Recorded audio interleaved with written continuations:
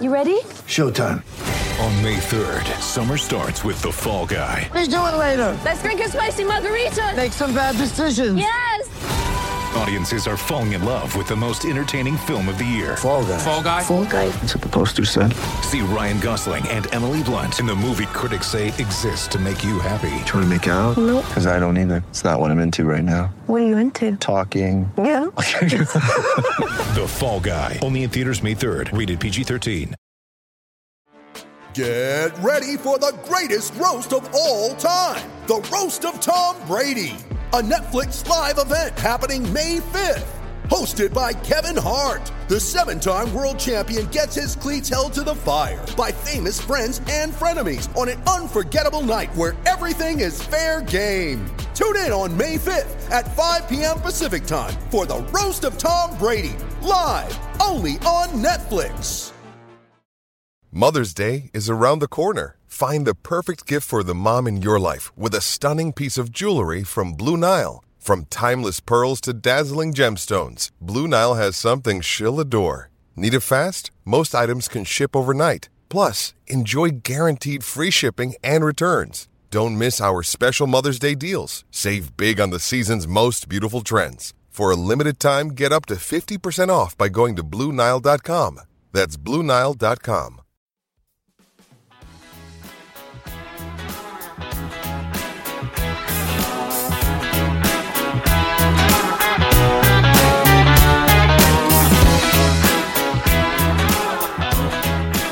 Hello and welcome to the Wisden Cricket Weekly podcast in association with Lasoo. Lasoo gives fans the opportunity to book live video chats with an incredible roster of sports stars. Lasoo is a new must-have app for any sports fan. Whether you want to book your hero for a one-to-one conversation, give a truly unique gift to a friend or family member, organise a keynote speaker for your event, or even some inspirational words ahead of your local club's big game, Lasoo have got you covered. By downloading the Lasoo app, users can search for and book hero speakers from around the world within minutes, including a wide range of current and ex-cricketers. The app allows you to set an agenda, ensuring everyone is prepared and at ease, and that every minute of every call is spent on the topics you are most interested in. And with no travel time or additional costs, organising a Lasoo experience couldn't be simpler. We've got an interview with one Lasoo hero, Charlotte Edwards, later in the show. Famous last words, but I think this show should be shorter than usual. I'm Yaz Rana, and today I'm joined by the magazine editor of Wisden Cricket Monthly, Joe Harmon, and the editor-in-chief of Wisden Cricket Monthly, Phil Walker. If you're watching this on YouTube, you'll notice that Phil and Joe are dressed slightly smarter than usual. They're scooting off to the Cricket Writers Club lunch pretty much as soon as we finish recording this, and the mag goes to print very soon. Tomorrow, yeah. Excellent. So they're quite busy. On last week's show, we glossed over the latest Ashes update, so we'll devote some time to that now. So the last week, Joe Root refused to confirm his participation as players waited for further details on the protocols that will be imposed on them and their families in Australia. Just yesterday, the ECB released a statement saying that their board will meet later this week, decide whether the conditions in place are sufficient for the tour to go ahead and enable the selection of a squad befitting a series of this significance. Tim Paine, the captain of the Australian team that have played 4 tests all at home since the start of the pandemic compared to England's 18, said the Ashes are going ahead. The first test is on December the 8th, whether Joe is here or not. It'll be it'll be worked out above us, and then they'll have a choice whether to get on that plane or not. And this morning there are a couple of further developments. The Age's Dan Brettig reported that a resort in Victoria has been offered to the England players' families, where they'll essentially be able to quarantine in that compound rather than the hard hotel room quarantine period previously feared. England players have had 2 calls over the last 2 days with Cricket Australia CEO Nick Hockley talking through arrangements. Phil, increasingly getting the feeling that it is going to go ahead, as entertaining some of the back and forth verbal jousting between England and Australia has been. It seems that arrangements are being made. Yeah, and the bingo moment is the resort, isn't it? Our brave boys and girls will be going out there and sunning themselves for 2 weeks in a COVID-safe environment. That's what they've been lobbying for, understandably so. They've been put through the ringer over the last 18 months. I think it will go ahead. I think it will go ahead broadly with a full-strength team. I think Joe Root will lead it. Tim Payne is not overburdened by empathy. I think it's fair to say. Joe Harmon, who's just seated to my right here, he's not happy with Tim Payne at all. You should have heard what he was saying off air. But anyway, maybe we'll come to that. I think there is a slight sort of subtext to all of this from an English perspective. And as I say, I think it will go ahead. I think they may need to change the order of test matches, possibly, due to the hard borders from state to state. Perth test matches may be under threat, so that's a possibility. But I think we'll see 5 test matches with a relatively full-strength team. There's a big question mark, of course, against Ben Stokes. And, we wish him well. But the subtext to me is the increasingly frayed relations between the ECB, the paymasters, and the Team England player setup, the subjects. And the more I think about the last few months, the more evidence piles up that things are not altogether tickety-boo between bosses and players. We had the bonus scandal to begin with, the 2.1 million fat cat bonus payment going to the top few executives at the ECB, which sort of blew out the water, any notions of togetherness. Everyone took a pay cut, including the England players themselves. They gave 500 grand between them to the PCA, if you remember, back in 2020, to ease the pressure on the game itself due to COVID. That bonus scandal has, I would say, frayed relations quite significantly, and there were reports afterwards that England players were disappointed in the behaviour of their bosses. I would imagine that has sent shockwaves through the whole organisation. An ECB employee who's relatively close to the players said to me, it's easy for people to take pay cuts if they know that a bonus is around the corner, right? So that's a lightning rod moment, I would say, between the two. Then you've got the Pakistan debacle, of course, with the ECB bosses saying we consulted with the players, we made the decision on the players' behalf, and then the players, via their union, in effect, via their partnership organisation, saying, well, we weren't consulted. Heather Knight as well, England women's captain, saying the same thing. Decision was taken above our heads. That's not going to go down that well either. Going further back, Ed Smith was sacked because the players didn't like him. There was suggestions again of conflict there as well. Stokes was summoned less than 24 hours to go and captain an ODI side, and we haven't seen him since because he was palpably knackered. This latest episode, there's an element of brinkmanship from the English setup to the Australian setup, but there's also an element of brinkmanship, I think, between the England players and their own bosses. They have been flogged from pillar to post, and I think the subtext, the message here is stop flogging us to death. It is interesting, though, that there hasn't been a completely unified voice from the England players. So this week, Joe Root says they're not committing, but some England players have. Stuart Broad and James Anderson have used their columns in national papers to say they're definitely going. Ollie Pope as well. Dan Lawrence has said that he's definitely going. So it's not as if it's a completely unified stance from players that we don't want to commit yet. Some players have very confidently said publicly, we're going. Yeah, and you're kind of left with the point, well, who are we waiting on? And it seems to be Joe Root, really. And I'm not sure that is because Root is weighing it up, but probably because he's such an important kind of prize in this whole thing. When England say they need to have a squad going out there that's befitting of the contest, well, that means that Joe Root needs to be there, basically. Most of the other England players who haven't yet said if they're going are, in that sense, dispensable. I mean, if other England batsmen who haven't got fantastic records pull out, then they just find another England batter who hasn't got a fantastic record. It all hinges on Root, which I think is why he can't come out and say, look, I'm playing. He also has talked, I think it might have been the same interview where he said everyone wants to go out to Ashes. We're all desperate to play, which was a bit of a giveaway that, that's what he wants to do. And yeah, I think, as Phil said, brinkmanship is the word. I think we are going to get there. I think it's been, the kind of pre-Ashes trash talk is a bit tiresome generally, but when you start out this early and it's around travel plans, you're in for a long slog before you get to the Gabba. And obviously then we get to Tim Payne, who is just... I've never met him. He's probably a very nice man, and there are moments of the Amazon series where you kind of see the real Tim Payne, or supposedly, and he seems like a nice bloke, but the Tim Payne that he feels he has to be as Australian captain, I find so tiresome. And it feels like he's always kind of playing to the crowd and being entirely tone deaf in how he does it. Just completely unnecessary at this point. Things are relatively delicate, and it smacks to me of a guy who knows he would never have got this job in normal circumstances and is debatable whether he should have a place in the side whatsoever. So he's constantly trying to offer more And also, he doesn't have much to do. I mean, he hasn't. His team that he captains hasn't played a game since January. He's got this radio show that he co-hosts, so he's got a platform to say what he thinks.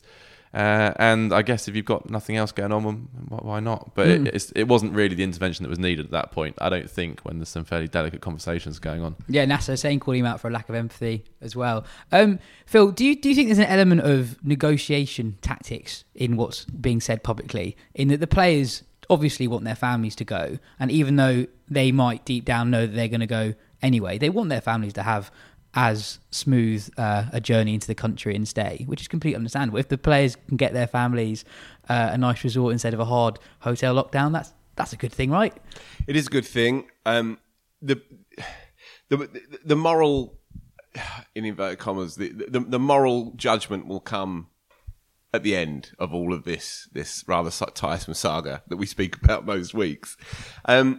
If England turn up with half of their players not there because they weren't able to get what they wanted in regards of comfort and ease and so on, then there'll be a few people who will say, hold on, you're not playing for your paymasters, you're not playing for a 5-star hotel, you're playing for the shirt. There will be people saying that, and that is a perfectly legitimate point of view, I think. My gut instinct, though, is that there won't be any of these issues. There may be one or two. And it's a huge grey area regarding individuals' mental health, and England are right to be treading as carefully as necessary on that. But I don't see there being any real issue with them saying these are extraordinary times, and we've lived right on the edge as players and individuals for 18 months now. They've played so much more cricket than any other team bar India. They have not seen their families anywhere near as much as they would have done in peacetime, if you like. So they are well within their rights to say, if you want us to flog our guts out again on a 3-month tour, then give us something back, or at least fight tooth and nail with the Australian government, in effect, which has its own interpretation of these times, as we know. They are well within their rights to say, you've got to fight for us. You have to fight for us. And I totally understand that. And I think from a human perspective, that's absolutely fair and reasonable. In the last 24 hours, there was an ESPN Quick Info report that read that Nathan Lyon, as well as other potential Test squad members from New South Wales and Victoria, are set to face a challenge as to how and when they enter Queensland, with a prospect of a 14-day hotel quarantine likely ahead of the first test. Cricket Australia faces a logistical nightmare with its Test squad members based in New South Wales and Victoria. Joe, is part of the trepidation possibly from players is the uncertainty of what could happen when they get there? We talked briefly last week of the Sheffield Shield game that got cancelled at short notice, and these players have been through a lot over the last 18 months. I know I said it cheekily in the intro, very different to Australia. I mean, it's hard to know. We haven't spoken to any of the players specifically about this issue, but that would be an entirely reasonable concern. It's a long, long way from home as well, which kind of adds to the whole thing. Yeah, and I think also it's not just about getting them out there and then getting them on the pitch. They've also got to be in a position where they feel they can play well. But also in a position where they feel safe as well. So we saw last year with, say, Moeen and Wokes in Sri Lanka, they were both out of the game for, 10 days or something. That ballsed up much of their winter. So another fear has to be, if they close down a state due to 4 cases, then there's got to be some players looking at that and thinking, I don't, not only am I dreading a 14-day hard quarantine, but I'm prepared to take it on the chin. But then what happens if you fall down halfway through the Brisbane Test match and then you're having to face another 14 days of hard quarantine? That would be a very real fear. It's not just getting them there and getting them in their whites. It's keeping them healthy and away from this virus.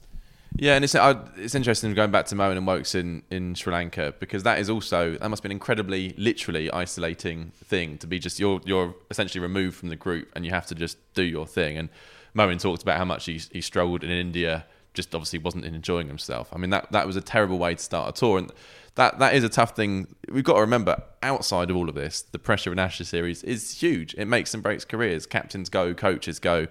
So when you've got all that hanging over you and then you've got this, it's absolutely understandable that there are real concerns about it. All that being said, I think I've not for 1 second thought this series won't happen. I think there's just too much riding on it financially.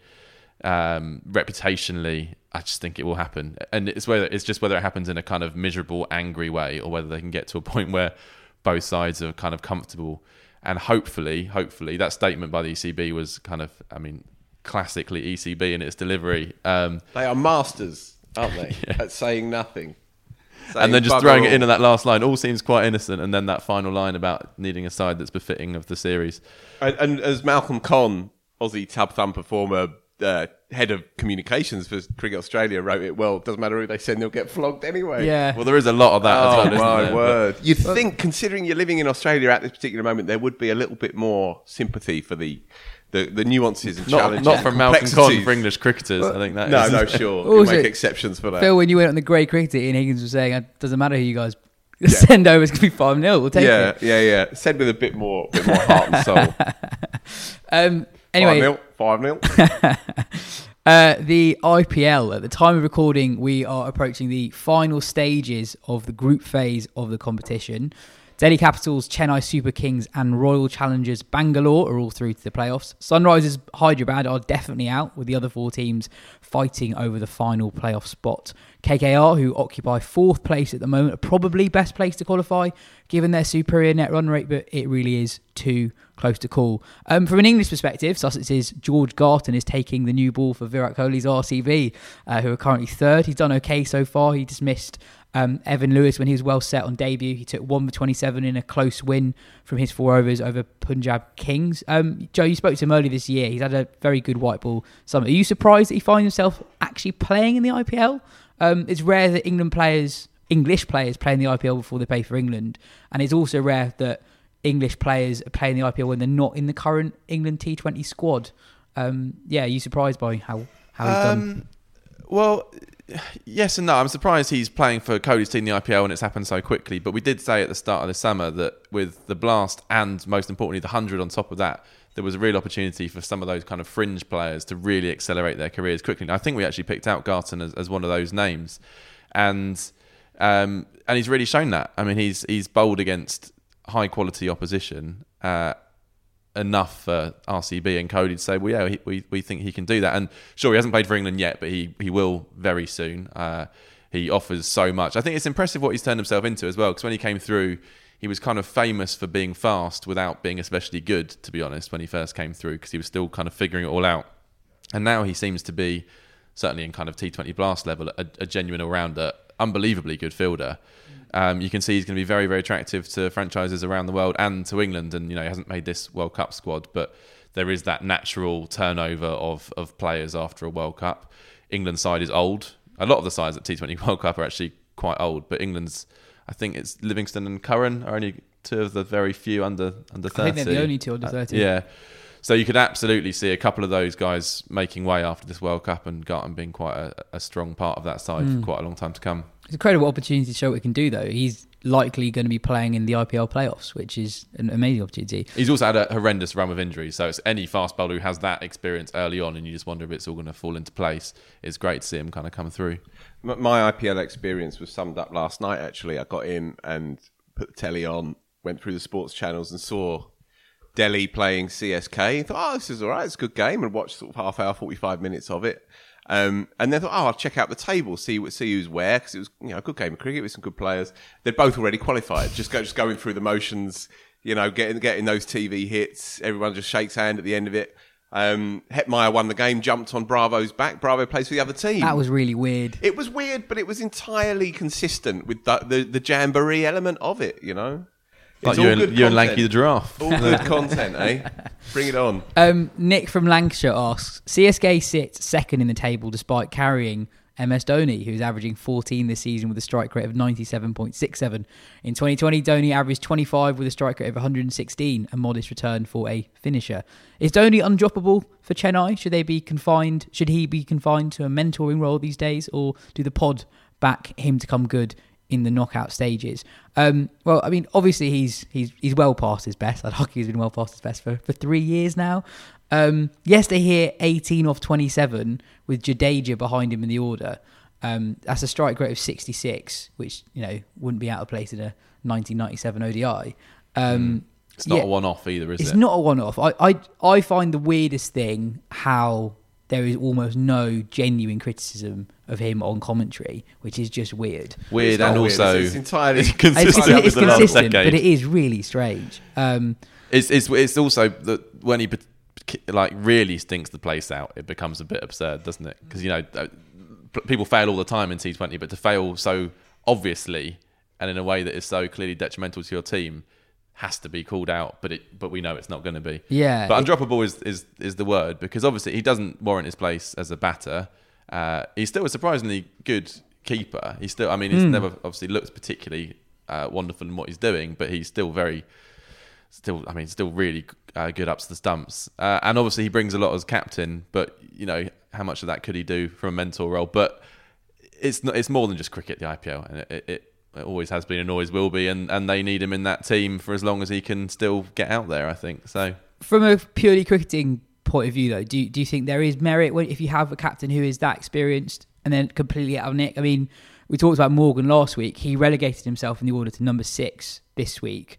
Possibly a sign of things to come in the T20 World Cup, just pushing himself lower in the order. Did you think if you've got a captain as experienced as a Morgan or a Dhoni, it's worth having them on the field? I think you can do that, but then stop bringing them out at a time when you need to put your foot down and score quick runs. Like, you could be a sort of specialist keeper captain and bat at 9 effectively, but he's still always, because there's that kind of the whole thing around Dhoni, there's still that sense he needs to come out when the game is on, even though he's not really the best player to do that right now. If you take the notion, and it's a fair one, that 2020 cricket is all the skills of cricket condensed, then the captain's role becomes probably more critical in a hour and 15 minutes on the park than it does, say, over a red ball game for sure, and by extension from a 50 over game as well.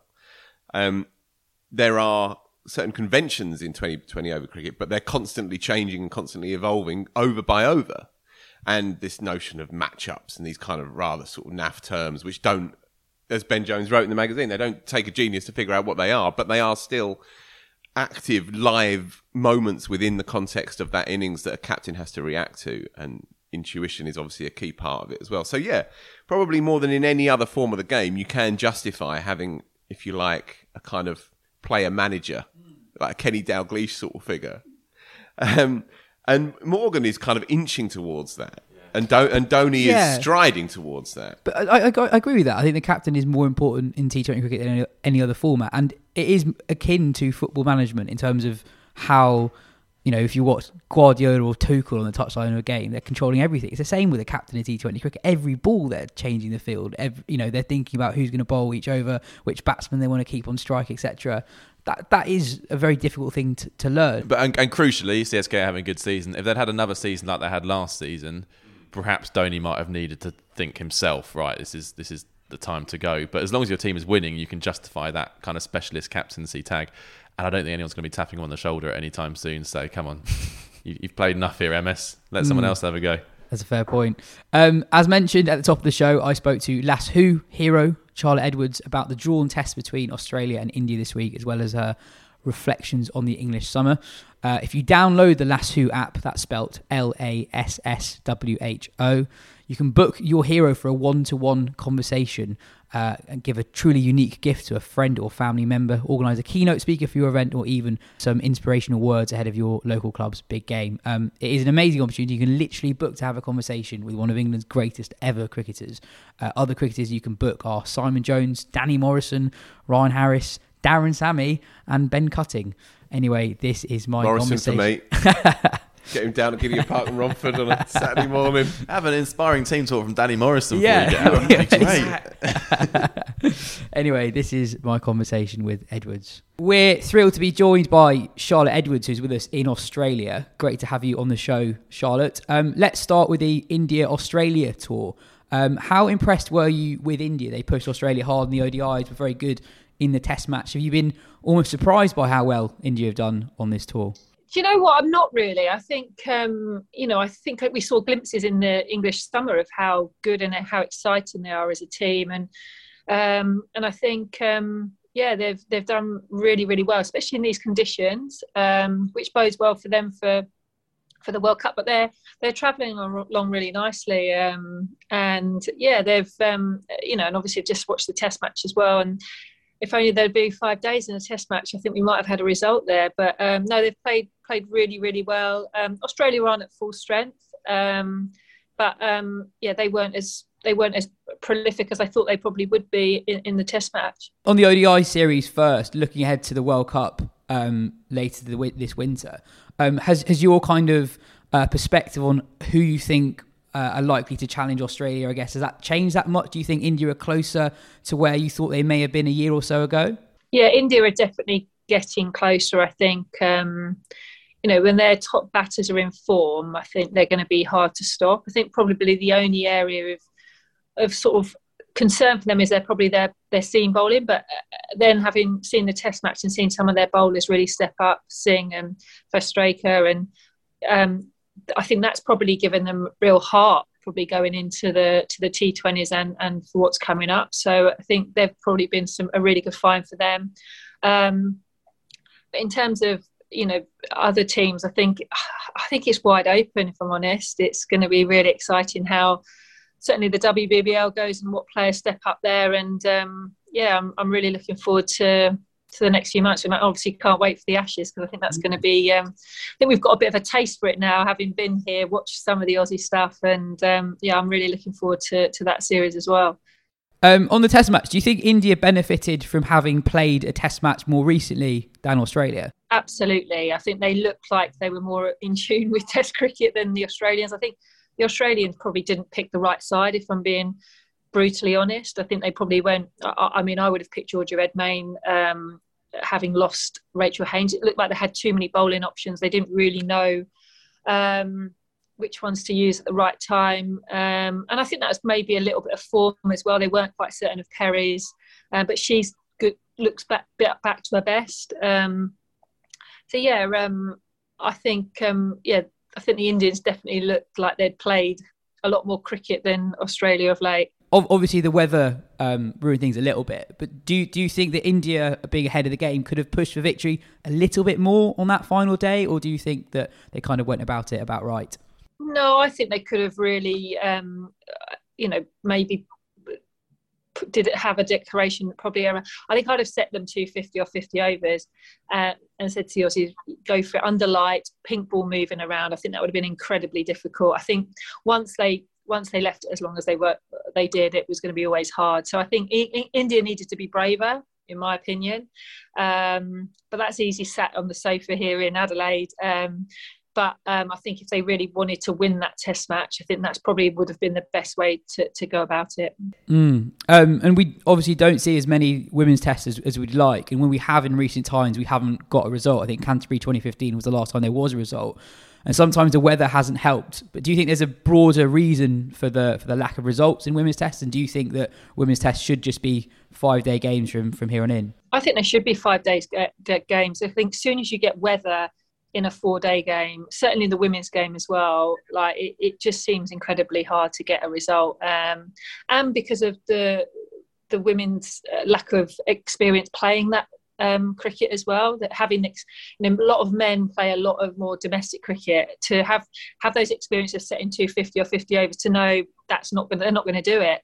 So I think that probably plays a big part. But I think if we can play 5 days, I think you'll almost certainly get a result more times than not. And if there would have been a 5th day for this test match, it would have been gripping. And what the game needs right now as well, I think. So let's hope the powers that be look at that, and hopefully the next test matches will be 5 days. And looking back at the English summer we've just had, from a coach's perspective, what was your overall thoughts on the summer? How did you think it went compared to your expectations, maybe going into it? It's probably been one of the most memorable summers of cricket I've been involved in for a number of years. There was so much cricket, which I think was, that was the overriding feeling, that the girls are playing more cricket now, more meaningful cricket. The regional, to play, the 2 regional competitions. The 100 was just like nothing I've ever experienced. And, I think anyone who was involved in it would say exactly the same. I don't think anyone could have imagined how good it was going to be and the impact it's had.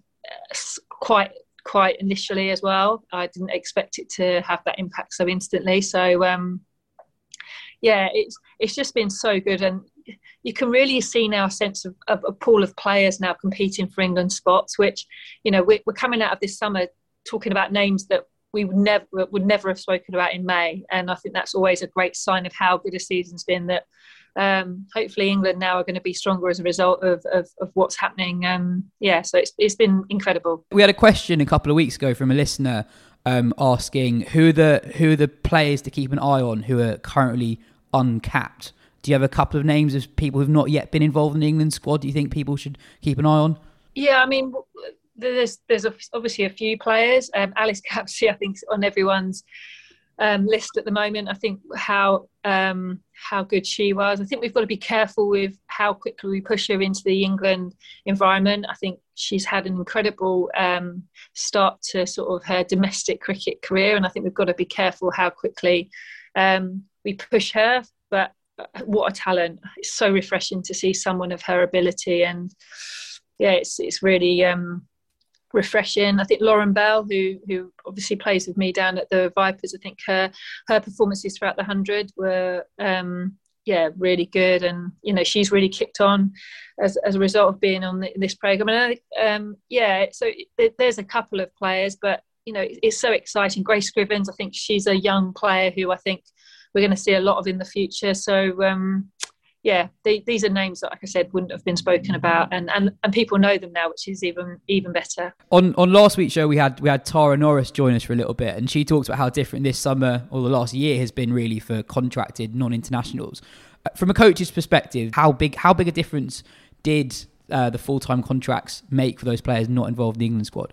That's been probably one of, you know, the highlights of the 12 months really, is watching a player sort of come into the programme 12 months ago and see how much they've improved in that 12 months. And, you know, I can only talk for the players that I've been involved with, you know, directly, but equally I've seen other players really grow over that time. But to watch them, you know, sort of grow as players and as people, and then to see them in 100 environment where we all were on the edge of our seats. We didn't know if they were going to deal with playing in the 100 and playing within, you know, 20,000 people, but I think they surprised a lot of people. They surprised me at times, and you know, I'm incredibly proud to work with these players as well on a daily basis. But you know, watching them, and you know, even someone like Tara, 12 months ago, she wouldn't have been able to do what she did in the final, and that's so lovely to watch a player do something that they didn't probably think they could achieve, and that's through hard work and being on a professional programme, I believe, that's enabled her to do that. And then finally, just something on the crowds that we saw during the 100. Obviously, we got regularly seeing crowds in excess of 10,000. And then in relation to the England women's side, Catherine Brunt said something quite interesting ahead of the 5th ODI, I think, where she talked about how the crowds were not quite the same as what we saw in the 100. Do you think there should be more of an effort made to get more England women's games played in the bigger cities? The 100 obviously based in predominantly big cities, and I think the England women's side haven't played a game in a city with a population of more than 1 million since they won the World Cup. And does this summer kind of give the sense of actually there is such an audience out there, we just need to take them to the bigger cities? Yeah, I've been surprised by the sort of attendances really in the women's internationals over the summer, really, if I'm honest. And I think, you know, I didn't know that stat. So, yeah, I mean, it probably does point towards the fact that we've got to play in the bigger venues, which, you know, 12 months ago, if you'd have asked me that question, I've said, no, it's absolutely right. We're playing in the smaller venues. We're going to pack them out. But the 100's changed everyone's opinions of the women's game, because there is a demand for it. People wouldn't turn up at 2:00 to watch a game if they didn't enjoy it or didn't want to come back. So there's a need for it. You know, I've been blown away by the support throughout the 100, and you know, and that's why probably there is a case to get the games played at bigger venues, and hopefully more people will come and watch as a result of that. Awesome. Well, thanks a lot for your time, Charlotte. Hope the rest of your quarantine goes okay, and best of luck with the winter. Thanks very much. Joe, what's your moment of the week?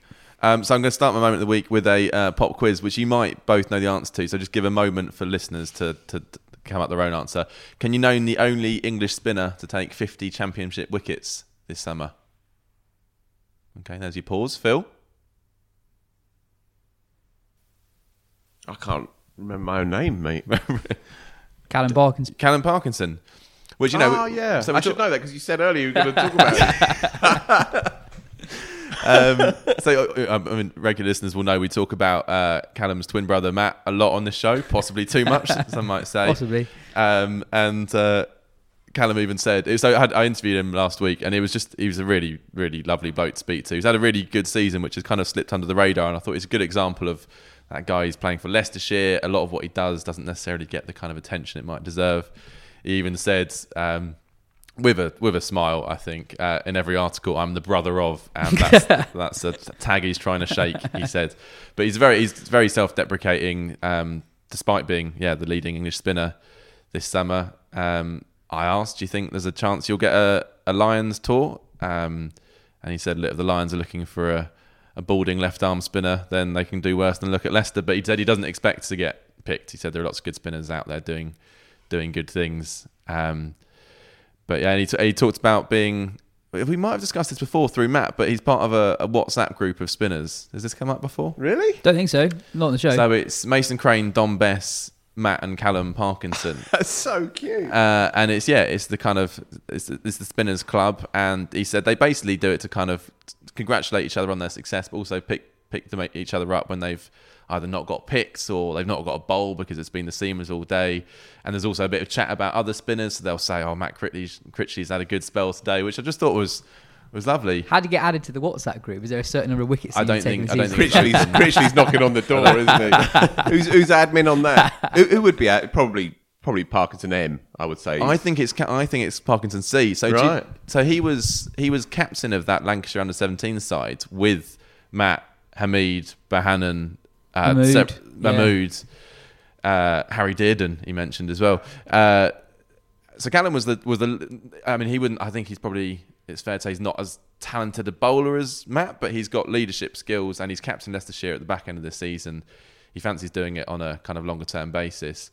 So I reckon he would be the one running the show in the WhatsApp group. I think those leadership qualities shine through. He's quite an interesting bowler in that he is a finger spinner who's doing well across the formats. So I guess he made a name for himself more in the white ball stuff, and then this season had a really, really good championship season. So he said Colin Ackerman becoming red ball skipper has made all the difference. He said he bowls him loads more than he would do otherwise, and he bowls him at times where his job is just to take wickets. He's uses an aggressive option rather than being a kind of holding bowler when conditions aren't in the seamer's favour. So he said that's kind of completely changed his thought process around it. I also asked him about, quite frankly, can you fulfil the things that you want to in your career whilst you play at Leicestershire? And he said, look, he wasn't going to promise to spend the rest of his life there, but he said at the moment he thinks he can. He admitted he was concerned that he might not get 100 gig because he played for Leicestershire. He said that was a concern, but Northern Star Superchargers picked him up. I think he played a couple of games, maybe one or two. So he feels like he's still in the mix for those things. And the reason he thought he wouldn't get picked for the Lions was just because he said there's loads of good spinners out there. He didn't say it's because it's that he plays for Leicestershire, which was heartening to hear. And he signed a 3-year deal at the start of this year. He wants to be the club captain in future. There's stuff going on outside of the usual base that we probably talk about disproportionately. Certainly covered in the media disproportionately. And he's just one example of someone who's had a really, really fine season and not necessarily kind of got the plaudits he might deserve. Yeah. My moment of the week, I'm just going to link on from there. No. I want to add something else, actually. So last week I recommended the video of Paul Allett celebrating at Lancashire. This week I'm going to recommend the Leicestershire Twitter announcement for Callum Parkinson signing that contract extension.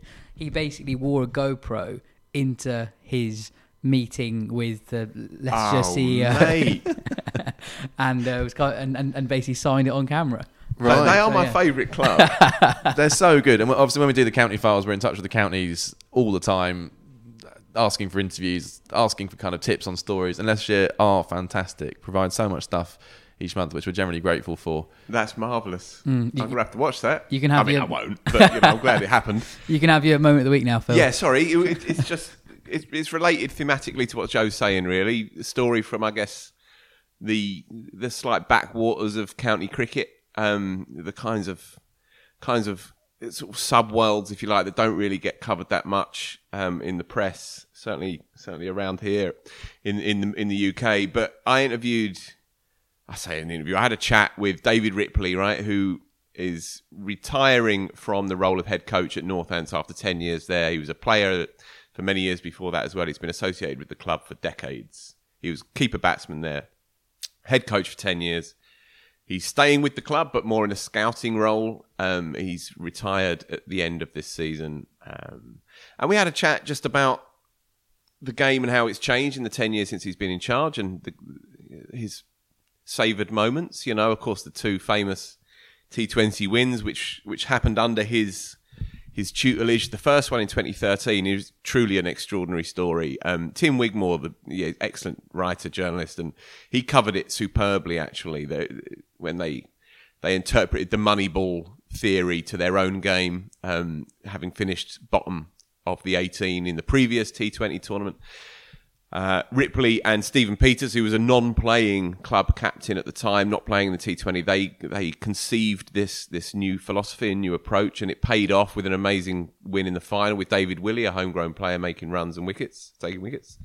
And then they won it 3 years later against Notts, having had a squad beset by injuries and bad luck and this, that and the other. So they won it twice in 3 or 4 years, and extraordinary for a club of that size. And he said it transformed the club because, you know, the money that you make from that, along with the prestige, the credibility, and the fans that come in on the back of it. And it's a story of survival, and it's a story, as he put it himself, of staying relevant. How do you stay relevant as a non-test match club?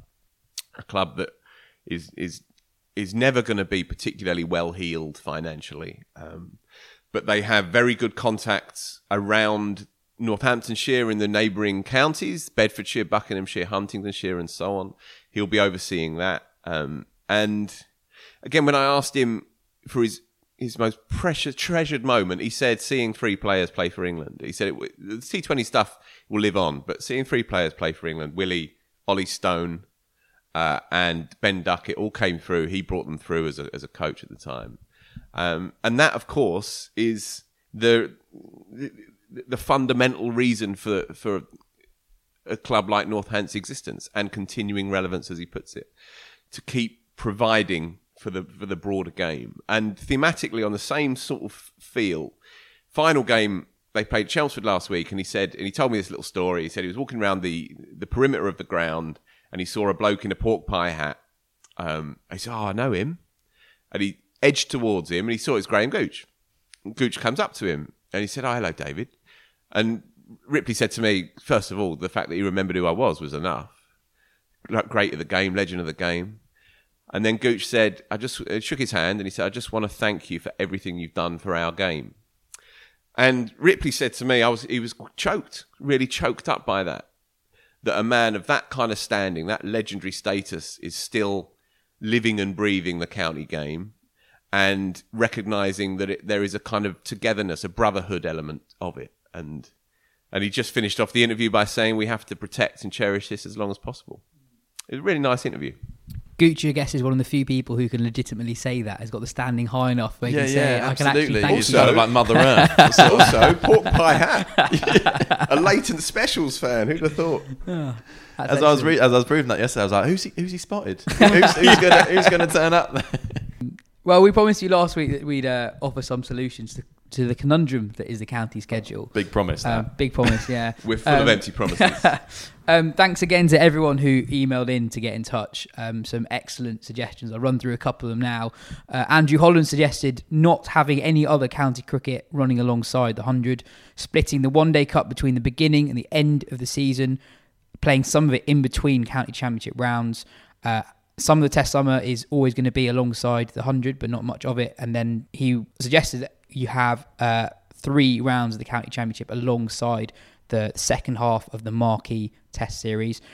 Peter Davies said the debate needs to clearly delineate the 2 objectives of the county schedule, that is appeasing members and attracting new viewers. And we need to ensure that the schedule has the best solution for each. He suggested effectively binning the one-day cup, arguing that there is not a natural live audience for it. Very good suggestions. one thing I thought that was quite interesting in Andrew's one was having one-day cup games in between championship rounds. That's something that we've kind of moved away from recently. But I know it was a complete mess a few years ago where you had championship game blast and it was all over the place, and it was very hard to attract players for just the blast, I guess. It was very hard for players going from the championship to the blast and back to the championship. But I guess that is one possibility to increase the stature of the one-day cup in particular. Over to you, Joe. Well, it's a possibility. I wouldn't do that personally. I think in a kind of messy schedule, one thing that actually worked well was the one-day cup being played at the same time as the hundreds. I think it actually kind of preserved it. It gave county fans something to watch, something to go and watch live, something to really get behind. If there's no cricket at the same time, there's no county cricket at the same time as 100, I think that's a problem. I think that's a really big problem.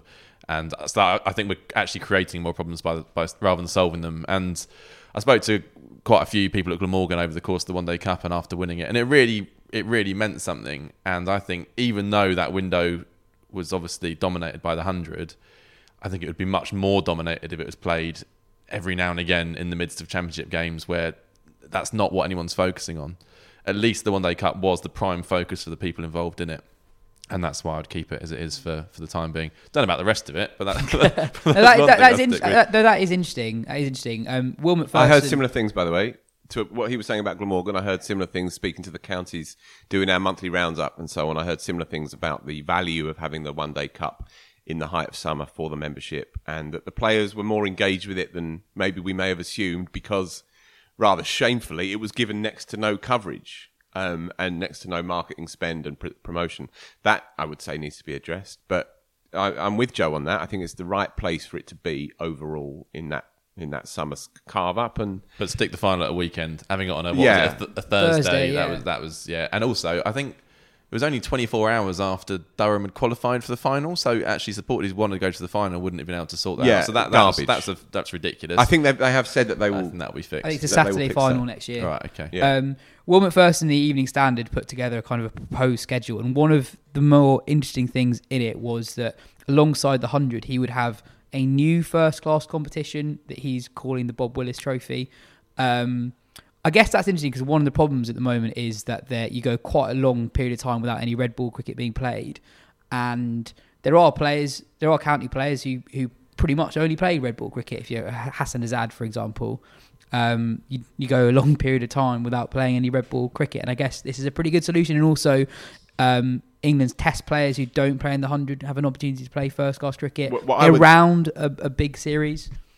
Yeah, what I would say though. And I read Will's thing, and I thought it was, loads of really good stuff in there, and fair play to him for giving it a go as well. That doesn't sit that comfortably with me for a few reasons. One being, counties themselves will say, look, these are the summer holidays. This is the height of summer.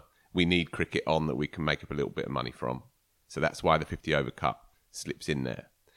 If they put county championship stuff on, then they lose money.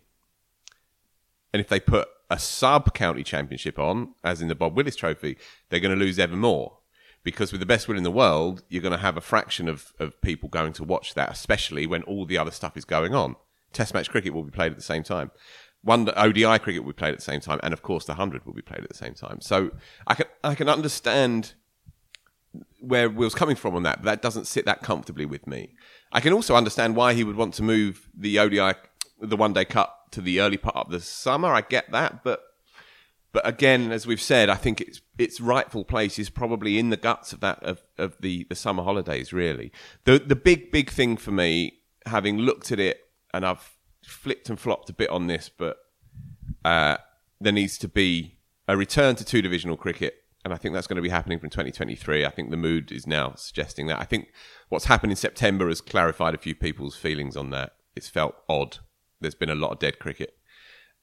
Reversion to 2 divisions, 10 in the top division, 8 in the feeder division, 2 coming up, so you have a 25% chance every time of getting promoted, and playing less of it at the start of the summer. I don't have a problem with kind of front-loading up to a point, but it was far too skewed this time round. It should be something like a 6 and a 4 spread across 6 across 2 months, and then 4 across the next 5 weeks, or 7 and 3 at a push. But and squeeze the blast slightly earlier. And yeah, exactly that. So the more I think about it, the more I think they didn't do a disastrous job this year. All things considered, with the virus as well.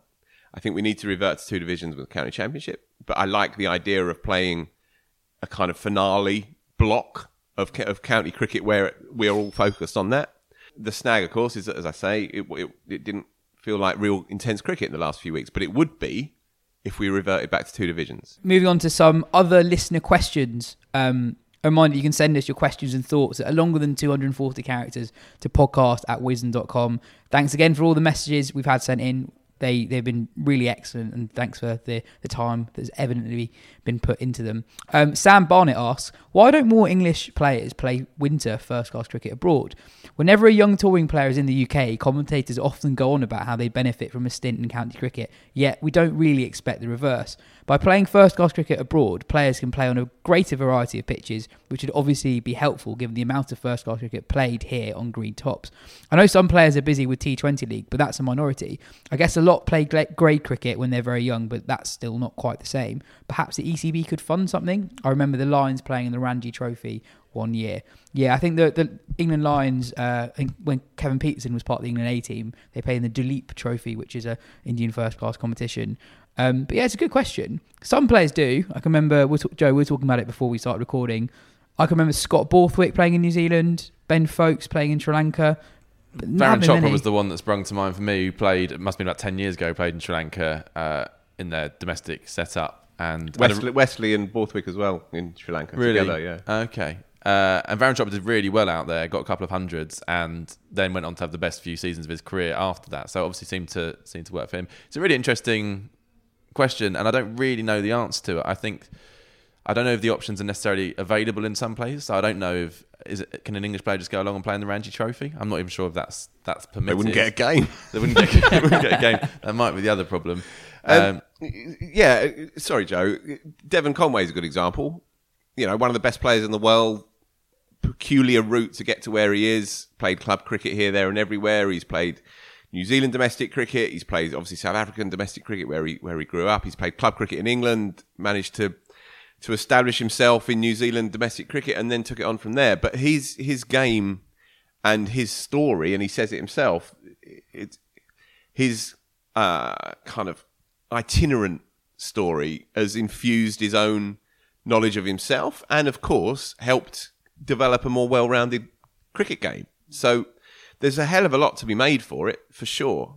But a lot of it has to flow from the individual, I think. And how many of those opportunities would be financially worthwhile as well? I remember there was a lad at Surrey, Aaron Haranath, who played a couple of winters rather, in Cape Town for a club out there. And he said, we did it for the experience, but, you're not making any money. And you're often, I don't know if it was actually the case with Aaron, to be fair, but a lot of times you are losing money by doing it. But you are obviously experiencing something that you wouldn't otherwise have. Yeah, no doubt you become a better cricketer for these experiences, no doubt. I guess that there's less of an overseas culture in other first-class competitions as well. Remember when Mason Crane went to Australia, he didn't go there to play for New South Wales. He ended up doing so well in grade cricket that he got selected off the back of that. It's not the same culture. I think he was the first overseas player for New South Wales in 30-odd years. It's like Imran Khan or something like that. But it's a good question in the sense that, as Phil says, it's down to the individual. If someone really wanted to go and play domestic cricket in another country, is that Crawley county did cricket? It, Joe? Grade cricket? I don't think it was first class. Not cricket, first class. Yeah, just grade level. Yeah. Both of them played for Queensland, and weirdly, Jack Simmons, Lancashire skipper, flat Jack, used to bowl right arm round darts. He captained Tasmania for years, but there's very few kind of English cricketers who have played regularly in Sheffield Shield cricket. And I remember when I was younger, always thinking they all play over in our stuff. Why can't we get a few over there? Yeah. And then, of course, speak to an Australian and they say, "No, do me a favour. Why would we have one of your lot over here and help you lot?" The idea of kind of ECB involvement is quite interesting as well. Because that would be a good way to set it up. My instinct is the ECB like to keep everything so centralised. They would rather just take their own players to those countries and play them in on tours, as opposed to sending them out as an individual. But it's an interesting one. Stephen Connor asks, I've just finished listening to the BBC podcast Sports Strangest Crimes, covering the Alan Stanford story. It's been good, covering things in a lot of depth with great interviews. It made me wonder what cricket story would benefit from the full Last Dance treatment, i.e. a full 10-part Netflix documentary. I don't even like basketball, but happily sat through all of that. I really enjoyed the film The Edge, but could easily have watched more. I even found Cricket Fever, the Netflix show on the Mumbai Indians, quite interesting. Obviously very sanitised, but I think unintentionally revealed a lot about the players and the owners. Personally, I'd love to see something about English cricket from the low of 1999 to the high of 2005, although there's been plenty about 2005 already, or something similar covering 2015 to 2019 in England white ball cricket. What would you guys want to see? It's a really good question, this. I've been thinking about it since, actually. The England one he mentions from 99, I think that would be quite interesting as the history of the England white ball team from 1999 to winning it in 2019. You kind of a nice 20-year span. Obviously, a lot of it would be farcical and ballsing it up at World Cups, but that's kind of entertaining itself. And then you've obviously build to the crescendo of the 2019 win. You know, these documentaries are always built around personalities in the way that The Last Dance is. You know, it's Jordan's show with Scottie Pippen as the kind of as his sidekick. So I wondered if something along the lines of following Lara and Tendulkar. Obviously, their kind of careers were interlinked as the two great modern batters. But also using those characters to tell kind of wider story about cricket in their country at the time, which was both going through really interesting periods. How one country goes stratospheric and the other one struggles for passion and relevance. Exactly. Anyway, copyright that. You can't. I don't want anyone stealing that. That's mine. Top of my head, the Botham story, which is right for a revisit, I think, because he became a rather fusty commentator for the last few years, and all of that. But we forget that he's still one of the all-time greats. And I think the Botham story from 81 to 92, so from obviously, what happened in 81 to nicking off for naught against Pakistan in the final of the 92 World Cup. And the Botham story and what it told you about English cricket in that period, I think that would be quite fun. I think that would be quite an interesting arc to it. Along similar lines as well, I know Sky did a Kevin Peterson thing a few years ago, but it was sort of Kevin Peterson, my story, speaking to Nasser Hussain, wasn't it? I think Kevin Peterson taken from a further step back, speaking to people who maybe didn't like him quite so much and doing that whole story. I thought there was quite a lot of that, to be fair, in that one though. There was more than I thought. I still thought it was a bit cosy. It was a bit cosy. But there were a few people to line up to tell the truth. One other, which was a big missed opportunity for English cricket at the time, and I know for a fact that I think there were 4 different big media giants who were knocking on their door to cover their build-up to the 2019 World Cup. You're talking Netflix, you're talking Amazon, etc., etc. That story, the 2-year build-up, similar to what they did with Australia's team, the all or nothing, the new documentary style, that would have been brilliant. I know that there were people that were asking, and I know that a couple of the senior England players slapped the idea down. But that would have been great. Bet you can't guess who of that. Yeah. Imagine the episode on the Hale stuff just before the World Cup started. Indeed. Yeah, that might not have made the cut. Yeah, that's the problem with these documentaries, isn't it? Another one as well, which was done brilliantly several years ago, the Out of the Ashes, the Afghanistan story about their emergence. That could definitely do with a kind of an up-to-date version, obviously with the latest kind of horrendous chapter that we've got to now, a kind of a proper history of Afghanistan cricket with their superstars who have gone on to play in leagues around the world would be, it's a bit niche. This is very much for a cricket audience, but I think that would be, it's the great story of the last 20 years of cricket, really, and deserves probably a bit more attention, particularly now. Very good suggestions. Thanks for that question again. This has been the Wisden Cricket Weekly podcast in association with Lasoo. Lasoo gives fans the opportunity to book live video chats with an incredible roster of sports stars. Lasoo is the new must-have app for any sports fan. Cheers, Phil. Cheers, Joe. We'll be back next week for a big bumper preview for the T20 World Cup. Cheers.